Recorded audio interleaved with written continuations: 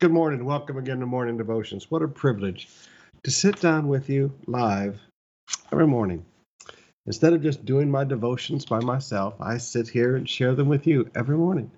We don't pre-tape this. We don't pre-record this. To me, that's important because one of the things I felt God say was go through this with the people. Walk this journey together. So I don't want to pre-record a bunch of stuff and then sit around and just study and relax. I want to every morning and every evening walk this journey together with you. God is with you. God is with you. We may be apart physically, but we can be together by this little communications technique. But the most important thing is for every day for me to point you to God. For every day to point you to the one who died and rose again for you. To every day point you to the one who is the shepherd, the great shepherd of your souls. Father, we come in Jesus' name. Our hearts are full, Lord. Our hearts are full. There was a time years ago, if this would have happened, the devastation would have been so bad. God, you've been good to your people. You have blessed your people. Sometimes I sneeze in the morning, so welcome to my life and live television. Allergies, sometimes I sneeze in the morning. Father, you've been good to your people beyond anything we could ever ask or imagine. Father, I just ask that your presence come down in the homes. Jesus, that you would walk among our people today. And as you walk among them, just let your glory fill those homes. Let your presence fill those homes. Let your faithfulness be their shield. Let your love surround them, Father. I ask that you bring peace into every home. Tensions are beginning to rise a little bit after coming on 12 days now. Tensions are rising, but Lord, just baptize every home with love today. And Father, as people open their hearts to you in this time, let this be a time of tremendous ideas. Times of tremendous ideas, Father. Things that will change destinies of families. New creativity, new ways of doing things. Father, let this be a birthplace of destinies as people have had to park their lives rather than being bored, Lord. Let them open their hearts and listen to you. Let them hear your voice in these days, Lord. Let them hear your guidance in these days. In Jesus' name, amen. Psalms chapter 91, beginning with verse 1. Every morning and every evening we start with this. Though in the evening, Sister Bev reads it, she's much prettier than me. And don't you love her little red hat at night? She got that in Israel on this last trip in the market, and she loves her little red hat. He who dwells in the shelter of the Most High will abide in the shadow of the Almighty. I will say to the Lord, my refuge and my fortress, my God in whom I trust. For he will deliver you from the snare of the fowler and from the deadly pestilence. He will cover you with his pinions, and under his wings you will find refuge. His faithfulness is a shield and buckler. You will not fear the terror of the night, nor the arrow that flies by day, nor the pestilence that stalks in the darkness, nor the destruction that wastes at noonday. 1,000 may fall at your side, 10,000 at your right hand, but it will not come near you. You will only look with your eyes and see the recompense of the wicked. Because you have made the Lord your dwelling place, the Most High, who is my refuge. No evil shall be allowed to befall you, no plague shall come near your tent. For he will command his angels concerning you to guard you in all your ways. On their hands they will bear you up, lest you strike your foot against a stone. You will tread on lion and adder, the young lion and the serpent you will trample underfoot. Because he holds fast to me in love. Oh, how I love that. I wrote an entire sermon one time just because I love him. And I went Genesis to Revelation and showed you all the things God does just because you love him. And then I wrote another one to go with it, just because he loves you. All the things he does just because he loves you. So forgive me if I always get excited about that. Because he holds fast to me in love, I will deliver him. I will protect him because he knows my name every night. That's our theme. because he knows my name every night. I've just felt that God said they need to know who I am. They need to understand me. When you see all this death and you see all this suffering and you see all this fear, I need to point you to God and show you how wonderful God is. Because he calls to me, I will answer him. I will be with him in trouble. Right now, these are days of trouble. And he said, I'm not going to walk out on you. I will be with him in trouble. I will rescue him and honor him. With long life, I will satisfy him and show him my salvation. My friends, you do not need to fear death. First of all, Jesus died and rose again to take away the fear of death. We're not like the people of this world. We don't fear death. There is no hell that awaits you. There is only heaven. So, number one, we're not afraid of it. And that's important because Job says what he feared came upon him. You just have to get out of the fear of this thing. If you don't stand in faith, you won't stand at all. Right now, break the fear off of your life in Jesus' name and learn what a wonderful Savior that we have. All right, let's open up our hearts and spend some time in worship. You're the one who walks on water. When you calm the rage, you speak. You command the highest mountain to fall upon your knees. You're the one who welcomes sinners. And you won't deny your lies. You restore the broken-hearted. And you brought your dead to life. Forgetting all our sins.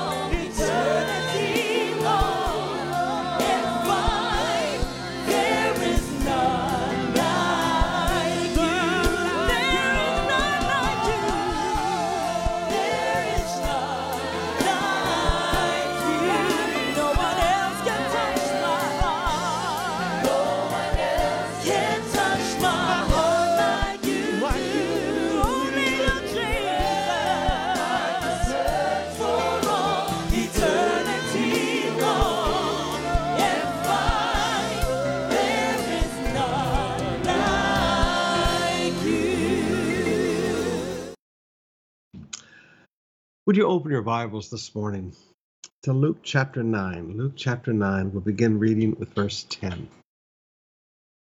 One thing I do hope that we accomplish during this lockdown is that a love for the Word of God gets on your insides, a love for just reading the Bible, just digging into the Bible every morning of your life. All we're doing is reading our agreed upon passages. These are passages. You say, Pastor, how do you know how far to read every day? Well, I tell you a little secret. Every time I buy a new Bible, I hand it to Pastor Ruth, and Pastor Ruth takes the Bible reading guide that we give you every January, and she goes through and she marks in the columns what day for every day. So it's all laid out, and I would suggest that you take a little time and do this one day. All right, beginning with verse 10. On their return, so all right, they've come back. The apostles told him they've just come back from their first training trip together. Each one of them has gone out 2 by 2s, and they've preached the gospel and they've healed the sick. And on their return, they come back from their independent training missions. The apostles told him, Jesus, all they had done. So accountability takes place. And he took them and withdrew to a town called Bethsaida. Now, there's something that I want you to notice here. They'd finished a project together. This is their first time of going out on their own. Before, they'd always followed Jesus around, and Jesus had carried the load. Jesus had done the preaching. Jesus had done the praying, and they were just there to support him. Now they went out, and they had to carry the load. They had the pressure. They had to do the speaking. They had to do the laying on of hands of the sick and casting out demons. They had to do all of that. Now, when they come back, 2 things occur. First, they report, they show their accountability. And then second, Jesus takes them away for a little rest to the city, to a town called Bethsaida. Now, notice, a time to rest follows a great project, but it also follows accountability. You don't rest before accountability is given. Now, another one of the Gospels puts it this way. They came back and reported to Jesus all they had said and done, all they had taught and all that they had physically accomplished, like the people that healed. My grandfather always taught this to me as pastoral accountability. Every day when I come home, the last thing I do is I lay my head on my pillow at night is I report to Jesus. This is accountability, not accountability to a person, accountability to the great shepherd. Every night I come back, Jesus, this is what I've done today. And I review my day, and I go through the counselings, I go through the administrative work, I go through the decisions, I go through the material that I've been teaching, I go through the people I prayed for, the people I visited, and I lay it out. And I say, Jesus, this is what I've done today. This is what I've taught today. Accountability is very important to keep your heart in the right place. If you wonder why people get arrogant egos and get out of line, the Bible says, when you were little in your own eyes, I could use you. When you were little, when you were small in your own eyes, I could use you. As long as you're maintaining that accountability to the great shepherd. Now, listen to me, leaders. Listen to me, pastors that are listening. As long as you maintain that accountability to the great shepherd, remembering that you're an under shepherd and that you are accountable, it's amazing. Your heart just stays right. I didn't say you're perfect, but your heart stays right. He took them and withdrew apart to a town called Bethsaida. Now, Bethsaida is up there on that northern tip of the Sea of Galilee, closer to Lebanon, closer to Caesarea Philippi. And if you go there today, in fact, we don't take tour buses there because there's not much to see yet. They have found the city. They've done some of the excavation. You can walk down the street, but it looks like it's a far way away from the Sea of Galilee. Because in those days, the little rivers that came down, especially during rainy season, the little rivers that came down formed a lagoon right there by Bethsaida. And the boats would come up from the Sea of Galilee into that lagoon. It was a perfect little fishing village. But over the centuries, of course, silt coming down from those little rivers during rainy season and the decrease in the height of the Sea of Galilee combined, Bethsaida now looks like it's, a couple of kilometers away from the Sea of Galilee. But it is an out-of-the-way place then and today. When the crowds learned it, they followed him and welcomed him, and he welcomed them, and spoke to them of the kingdom of God and cured those who needed healing. Now notice, when the crowds came, Jesus never pushed anybody away. That's just not who Jesus is. Jesus never pushed anybody away. He always welcomed the crowds. Now, leaders, I know we get tired, but when people need us, we should never push them away. He welcomed them. And notice he didn't welcome them and just say, all right, let's kumasta, let's have a party, let's fellowship together. Jesus was always spiritually productive in people's lives. Now, when I was a young pastor, I thought, Jesus, I can't do this. I don't know how to be charismatic. I don't know how to go to a party.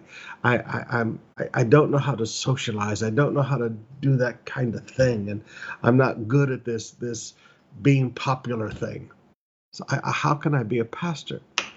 And when I came across this verse and realized every time people came to Jesus, he didn't just sit around and entertain people and hold court, so to speak, and try to be popular with everybody. He was not a good, conversationalist schmoozer. Schmoozer means just talking, and he wasn't good at that. Every time people gathered around him, he was spiritually productive. He spoke to them of the kingdom of God and cured those who needed healing. I thought, Jesus, okay, I can do that. This is something I can do, Jesus. I can have a purpose when I get around the people. I don't know how to be popular and just, party with people and make small talk and make everybody like me and laugh and tell jokes. But I can be spiritually productive with the people. So this is one of those verses in the Bible that really helped me as a baby pastor. Now, the day began to wear away, and some of you, I'm saying that today because you're like me. You're kind of shy. You'd rather be doing something than trying to sit around and work a room and be popular and get everybody to like you. And you and I, we're not influencers like the world calls an influencer. But I can be an influencer for the kingdom. I can be spiritually productive, and so can you. So shyness is not an excuse to not do the ministry. Pastor, I'm not good at parties and stuff. I don't think Jesus was either. Now the day began to wear away. In other words, the day passed. And the 12 came and said to him, send the crowd away to go away into the surrounding villages and countryside and find lodging and get provisions. For we're here in a desolate place. Now it is true, even in Jesus' day, that area up there wasn't close to anything else.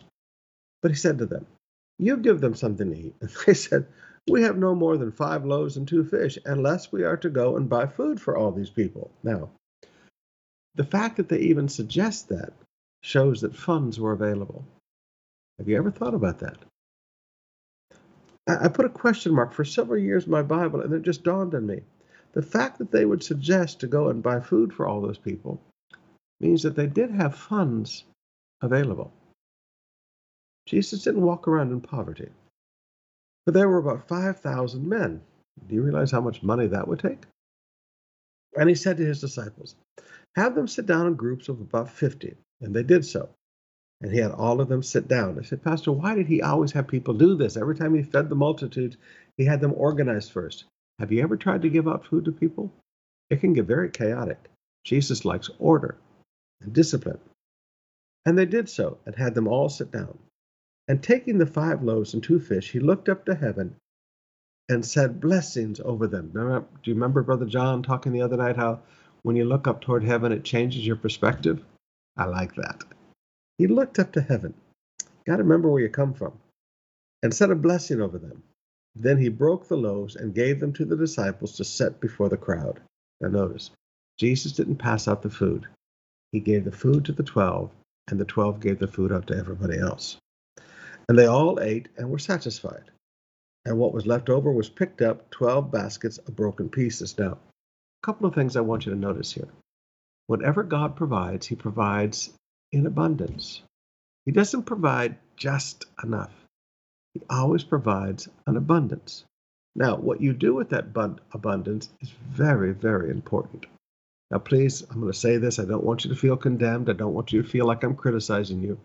But some of you are having a financial need right now because when God gave you an abundance, you then wasted it.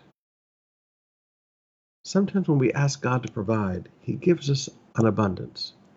And then we need to pick it up. Picking it up means you're saving it. You're setting it away to store to be used. Now, we can't change the past, but we can change the future.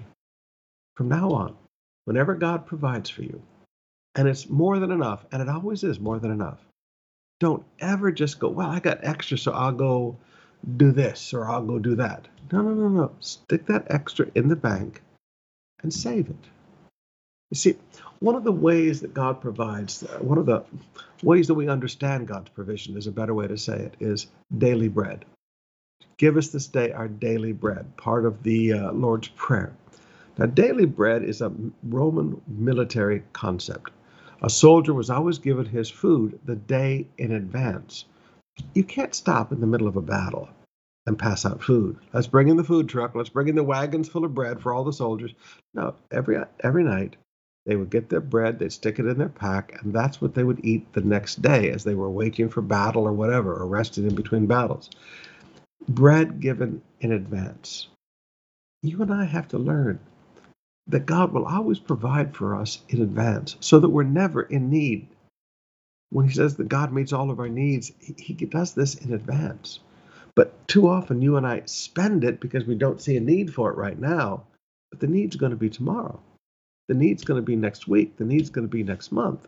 So please learn this concept of never wasting God's provision. Never, when I was a kid, my mama used to always say, waste not, want not. And it was really true. I mean, that's what she'd tell me. You had to clean your plate, waste not, want not. To this day, I clean my plate. And you can tell. Waste not, want not. You save whatever doesn't need to be spent, you set it aside in a bank account. Well, Pastor, I don't believe in saving for a rainy day because I'm never going to have a rainy day. Well, you can say all the super spiritual tritisms you want, but at some point we need to recognize God provides for us in advance. Let's not waste it. Verse 18. Now it happened that as he was praying alone, now notice, everybody needs to get alone to pray. I mean, please, group prayer and everything is wonderful. Being in the house right now with all the family, praying together in family devotions is wonderful. But this is why I told you last night, you need to have a quiet room where everybody in the family gets to go in there for an hour a day and just be quiet and be alone. Solitude is one of the most beautiful healing things for the soul, but it's also a time for prayer. Now it happened as he was praying alone, the disciples were with him, and he asked them, who do the crowd say that I am? And they answered, John the Baptist, and others Elijah, and others one of the prophets of old has risen. Then he said to them, but who do you say that I am? And Peter answered, the Christ of God. And he strictly charged them and commanded them to tell this to no one. Amazing. He didn't want anybody to be told this.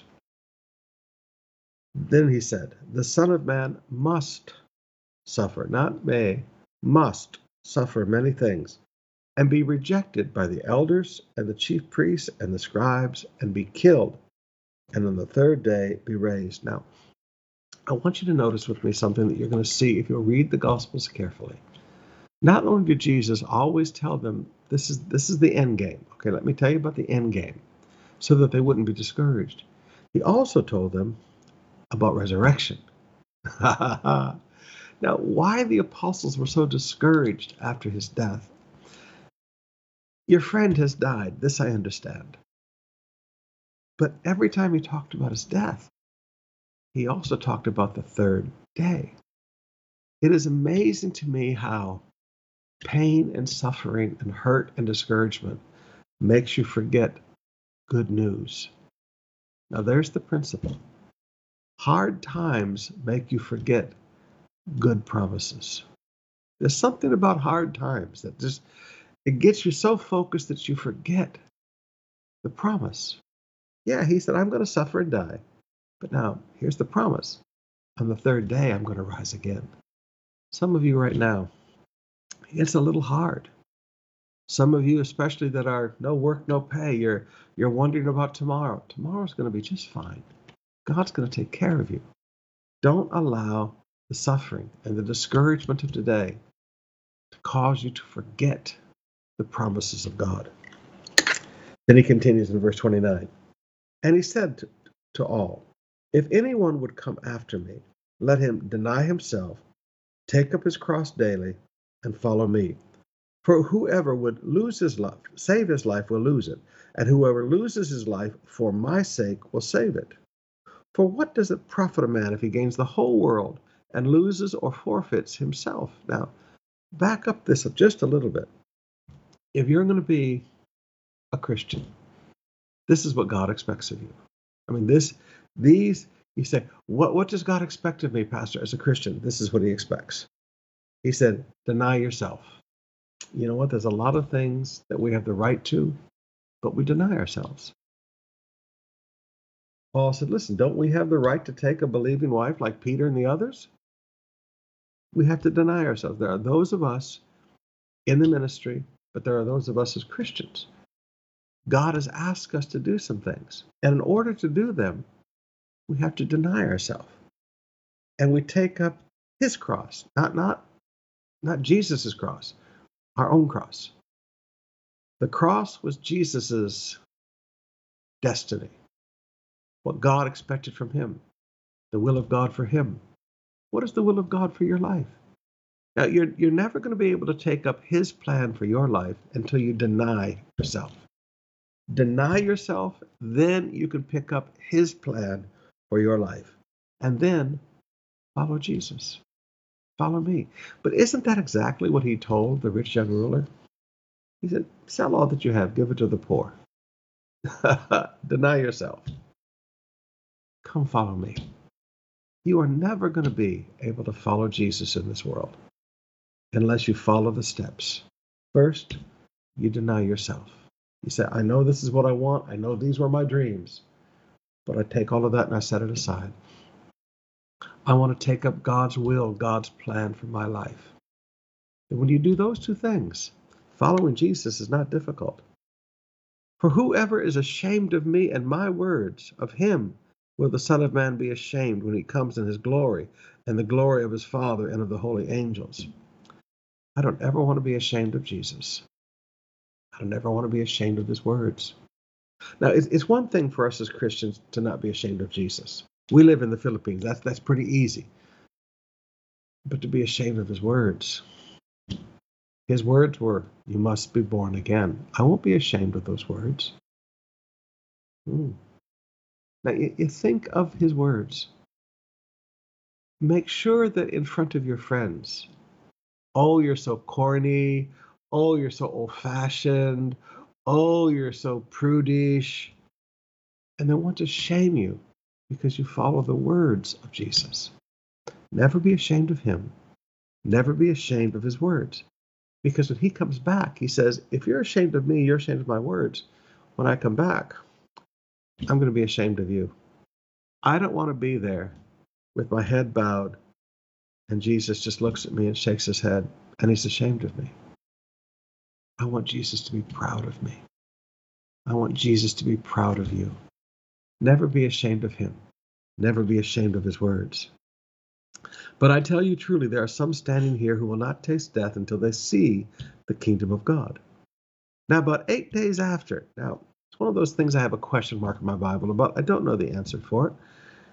I've read a few things, but I still am not clear on it. Why is it so specific, 8 days? I mean, rarely do we have such exactness in the Gospels. Now, about 8 days after these sayings, he took with him Peter and John and James and went up to the mountain to pray. Now, again, we find out in verse 18, he's going off alone to pray. Now we find again in verse 28, he's going up on a mountain to pray. Jesus loved to pray. And as he was praying, the appearance of his face was altered, and his clothing became dazzling white. And behold, 2 men were talking with him, Moses and Elijah, who appeared in glory and spoke of his departure. They were talking about his death, which he was to accomplish at Jerusalem. Now, my questions, why Moses and why Elijah? Why talking about his death? There are many that say that these guys are the 2 witnesses, because we don't have proof that Moses died. We We have no place of his burial. He just went up to the mountain, so maybe God took him. We know that Elijah, God just took. He's never died. It's been appointed unto where a man wants to die. Others say Enoch will be one of the two witnesses. We'll see. But these men were talking about his death in Jerusalem. Now that's fascinating to me. And it's one of those question marks in my Bible. Why Moses? Why Elijah? And why, of all the things, were they discussing his death in Jerusalem? Now Peter and those who were with him were heavy with sleep. And when they became fully awake, they saw his glory and the two men who stood with him. And as the men were parting from him, Peter said to Jesus, Master, it's good that we're here. Let us make 3 tents, because it's the Feast of Tabernacles period. Let us make 3 tents, one for you, one for Moses, and one for Elijah, not knowing what he said. He said, Peter was talking and not knowing what he's talking about. Every one of us, in our excitement, often offers to do something in our excitement, and we don't know what we're talking about. And as he was saying these things, a cloud came and overshadowed them. And they were afraid as they entered the cloud. And a voice came out of the cloud saying, This is my son, my chosen one. Listen to him. You know, sometimes God just interrupts our excitement and says, Stop talking and listen. Have you ever been around a person that every time you try to give them instructions, immediately they start talking? And you want to say, I love your excitement and your enthusiasm, but would you please zip your lip and listen? Zip your lip and open your ears and listen. And this is what God was saying to these men. Hey, guys, this is my son, my chosen one. Stop being so enthusiastic and wanting to do something, and listen. Listen to him. Now, brothers and sisters, if you're like me, and most of you are, we're people of action. We want to do something. We see something that we've never seen before, and we want to get involved, and we want to do something. Sometimes there's a spiritual discipline called listening, when in all of our excitement and enthusiasm, we should just sit still and listen. And when the voice had spoken, Jesus was found alone. And they kept silent and told no one in those days anything of what they had seen. This story did not come out until after the death and resurrection of Jesus. What a beautiful, beautiful truth. Brothers and sisters, every morning as we read, there's so much truth in every place. All right, let's open up our hearts and worship again. Hallelujah. Jehovah is your name. Jehovah is your name. Oh, the name above all names. Jehovah is your name. Jehovah is your name.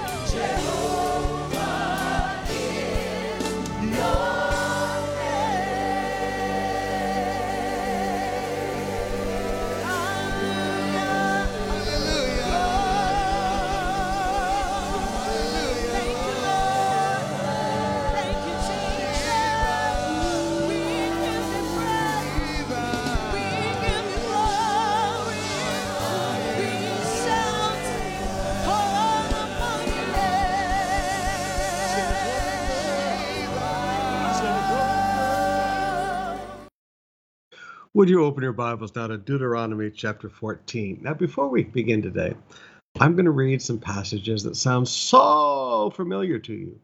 It's almost like the Apostle Paul wrote them or the Apostle Peter wrote them. Now, we live in a world where people have taken the Old Testament and kind of thrown it away, the Christian world, and I've never understood this. God did not change between Malachi and Matthew. God is the same. But people have tried to break up the Bible into dispensational things, and they just don't understand. Now, I want you just to be logical with me for a moment. When Paul told Timothy, pay attention to the public reading of scriptures, what were they reading? They were reading the Old Testament. They didn't have the New Testament yet. So in the Old Testament, in the church in Paul's time, what they were reading were these scriptures that we're talking about now, the law and the prophets. They were reading what we call today the Old Testament. So you're going to see so much come out in Paul's teachings. And people will say, well, we don't have to pay any attention to any of that anymore. Well, then Paul did. Peter did. And let me show that to you. Look in Deuteronomy chapter 14. We'll start reading today in verse 1. You are the sons of the Lord your God. Does that sound familiar?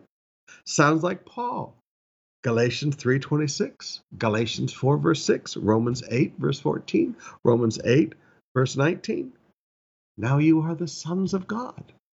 Where did Paul learn this great revelation? Here from Moses. You are the sons of the Lord your God. You shall not cut yourselves or make any baldness on your foreheads. Now, it's not that it happens naturally, but make any baldness on your foreheads for the dead. In other words, I don't want you to do any of this masochistic self-mutilation stuff that people do in these false religions around you. Now, young people, please forgive me, but this purposeful scarring, you shouldn't be doing this. You're the sons of God. This where young people will take it and they call it cutting, and they cut themselves someplace on their body, and they keep cutting it and cutting it and cutting it until it builds up a scar, and it makes almost like permanent decorations on the body. He said, I don't want you to be doing that. And this shaving of the front of the head, it was also a religious ritual in that day of false religions. He said, you don't do this. You're sons of God. For you are a people holy to the Lord your God, and the Lord has chosen you to be a people for his treasured possession out of all the peoples who are on the face of the earth. Does that sound familiar? The Apostle Peter in 1 Peter 2, verse 9. We are a chosen generation, a treasured possession, a people holy unto the Lord. This is what Peter teaches in 1 Peter 2, verse 9. So we're seeing. My grandfather helped me understand the Old Testament as a young baby preacher. He said, Davy, it's not hard to comprehend. The Old Testament is the New Testament concealed, and the New Testament is the Old Testament revealed. Let me say that one more time. The Old Testament is the New Testament concealed, types, figures, symbols. And the New Testament is the Old Testament revealed. It's all laid out there for us. So don't get yourselves into this dispensational thinking.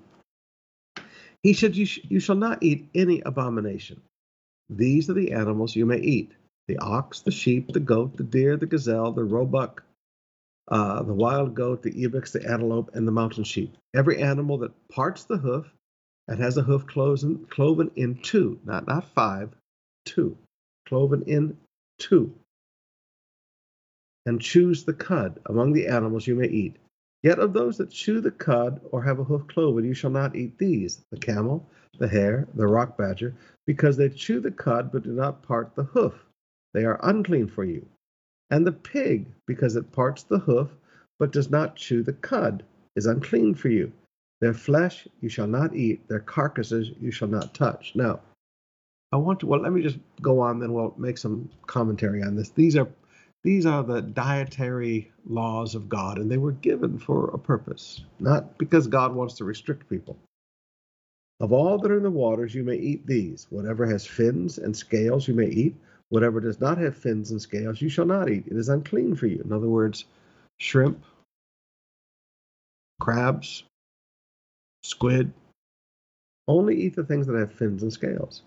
You may eat all clean birds, but these are the ones you shall not eat: the eagle, the bearded vulture, the black vulture, the kite, the falcon of any kind, every raven of any kind, the ostrich, the nighthawk, the seagull, the hawk of any kind, the little owl and the short-eared owl, the barn owl, the tawny owl, the carrion vulture, the cormorant, the stork, the heron of any kind, the hoopie, and the bat. And all winged insects are unclean for you; they shall not be eaten. All clean winged things you may eat. Now, have you noticed that there's a pattern here? You can eat anything that eats vegetation, but you shall not eat anything that is a scavenger. Anything that is a scavenger, you're not to eat. All of the animals that we eat, these are the ones that eat the grass, they chew the cud. But even the ones that chew the cud that will eat meat, that will eat things and garbage that they find laying around, you don't eat. Like, forgive me, pigs, they're like a garbage machine, okay? I mean, whatever you sit in front of a pig, they will eat.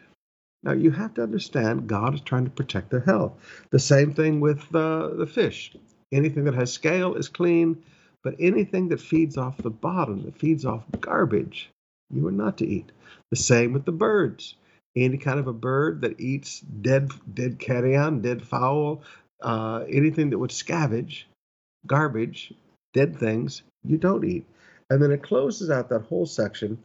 You shall not eat anything that has died naturally. Anything that cleans up natural death, you don't eat. And you don't eat things that have died naturally because you don't know why they died. Now, all of this is not about God trying to control people's taste buds. This is God saying, I'm trying to protect the health. I'm trying to stop pestilence from coming in among the people. You shall not eat anything that has died naturally. He said, you don't know why it died. You may give it to the sojourner, somebody who's passing through, who is within your towns, that he may eat it, or you may sell it to a foreigner. For you are a people holy to the Lord. Now, again, I want you to see, yes, Jesus had declared all foods clean. I have no problem with that. Yes, I eat shrimp. Yes, I eat squid. Jesus had declared all foods clean. But it's a different day today. And it was even a different day in Jesus' day. This was a group of people that had just come out of slavery. Let me say that again. They've just come out of hundreds of years of slavery. They don't know proper hygiene. They're wandering together in the desert. If they wander in the desert together and somebody picks up a plague from eating a bat that has drunk the blood of an animal that has a virus, the next thing you know, the entire nation of 1 million, mornings and I sneeze, the entire nation of 1 million people are wiped out. So God is putting hygiene laws in place. Now, these are not religious things. These are hygiene things. Now, this one I really don't understand. You shall not boil a young goat in its mother's milk. Now, the way Israel applies this today is they never mix meat and dairy in the same meal. I don't understand it. Every time we go to Israel, you realize when you get coffee at dinner time, because there's meat in the restaurant, there will be no milk for your coffee. There'll be a non-dairy creamer. The ice cream, and sometimes the ice cream is really, really good. I would know that. But there's no milk in it. You go, how do they make this taste so good and there's no milk in it? Now at breakfast, this one I struggle with. There's no meat. There is no meat at breakfast. There can be tuna. There can be these pickled herring things. But there's no meat. There's no bacon.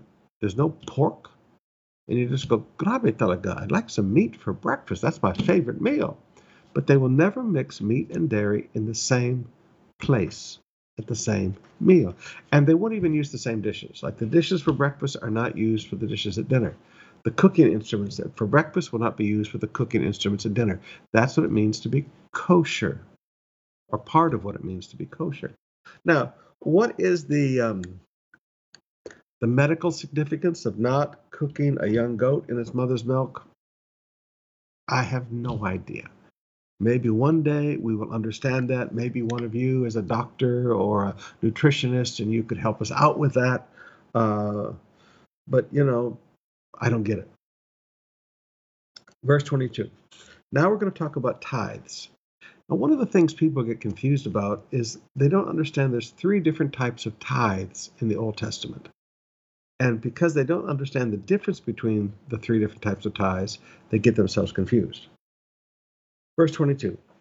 You shall tithe all the yield of your seed that comes in from your field every year, year by year. Now, this is an annual tithe. And before the Lord your God, in the place that he will choose, remember they've never gone out and searched for that place yet, to make his name dwell there, you shall eat the tithe of your grain, of your wine, and of your oil, and the firstborn of your herd and flock, that you may learn to fear the Lord your God always. In other words, you go to the temple and you celebrate with the tithe. There's a portion of it that you eat, just like a portion of your tithe is used to take care of you in church today. You know, you've got the seat that you sit in and the air conditioner that you enjoy. There's something there that your tithe provides that benefits you. And if the way is too long for you, so that you are not able to carry the tithe, when the Lord your God blesses you, the place is too far from you, which the Lord your God chooses to set his name there, then you shall turn it into money and bind up the sum in your hand and go to the place that the Lord your God chooses and spend the money for whatever you desire, oxen, sheep, wine, strong drink, or whatever your appetite craves, and you shall eat there before the Lord your God and rejoice, you and your household. And you shall not neglect the Levite. In other words, this isn't for you all to consume. You shall not neglect the Levite who is within your towns, for he has no portion or inheritance. At the end of every 3 years, you shall bring out all the tithe. Now, this is the 3rd-year tithe. This is an additional tithe. At the end of every 3 years, you shall bring out all the tithe of your produce into the same year and lay it up within your towns. And the Levite, because he has no portion or inheritance with you, and the sojourner, the fatherless, the widow, who are within your town, shall come and eat and be filled, that the Lord your God may bless you in all the work of your hands that you do. Chapter 15, verse 1. At the end of every 7 years, you shall grant a release. Now, this is a methodology of prosperity.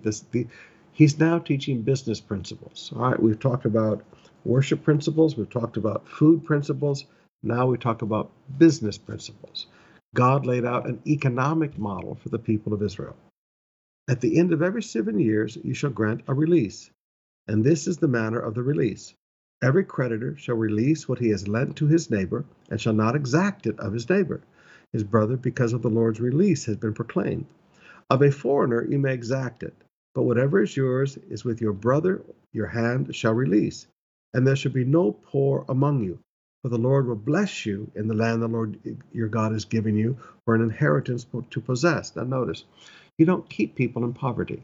At the end of 7 years, everybody should be free from debt. Now, how do I live this principle today? I don't think you should take out loans more than 7 years. Okay? Forgive me, but a 7-year loan should be sufficient to get everything paid back. At the end of 7 years, you need to be free. But that's just me. I would not preach that as the doctrine, but that's how I would live my life.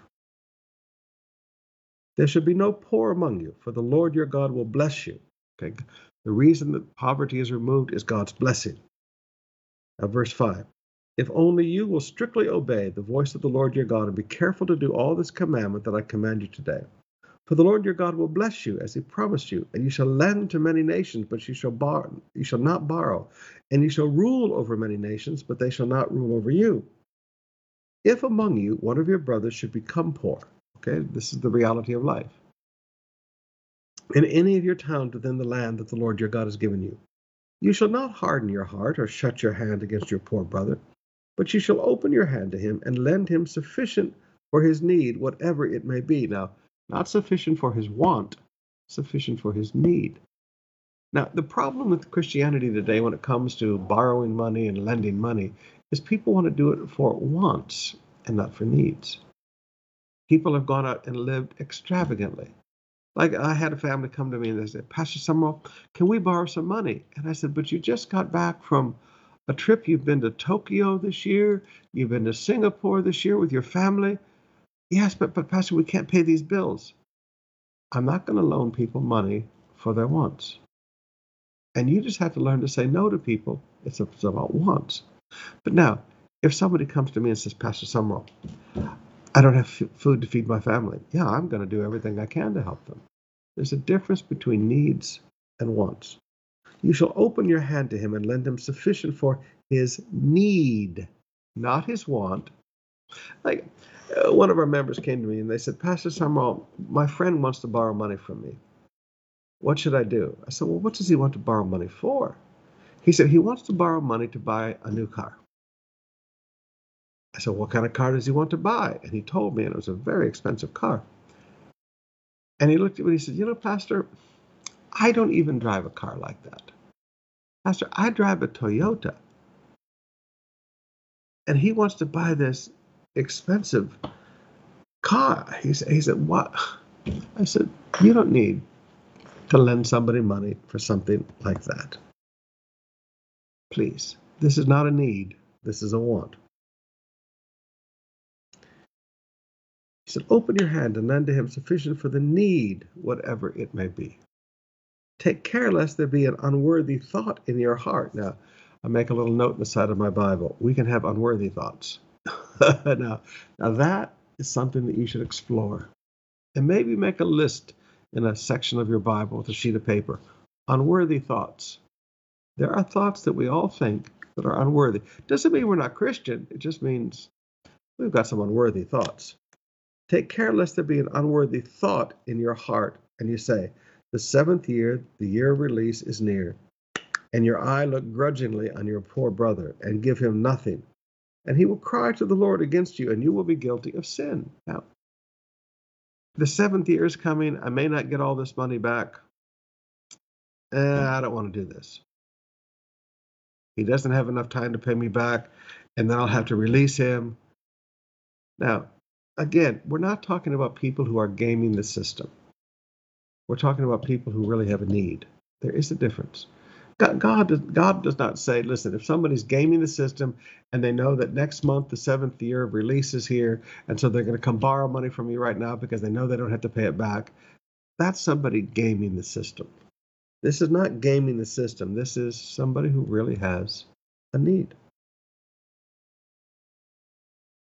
For this is what the Lord, and you will be guilty of sin, verse 10. You shall give to him freely, and your heart shall not be grudgingly when you give to him.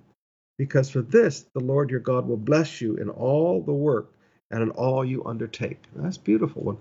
When I lend freely and may not even get it back, God will bless me. I like that. For there will never cease to be poor in the land. Wow. That's what God says. Jesus said, the poor you have with you always.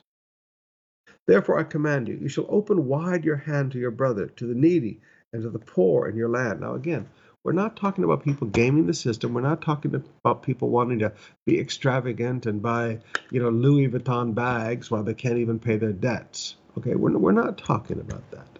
We're talking about people who need to feed their families. Needs, not wants. And again, I keep stressing this because one of the biggest challenges we have in Connect groups is people who come in and take advantage and manipulate the generosity of hearts. And people get very discouraged when these people don't pay it back. And they live so extravagantly.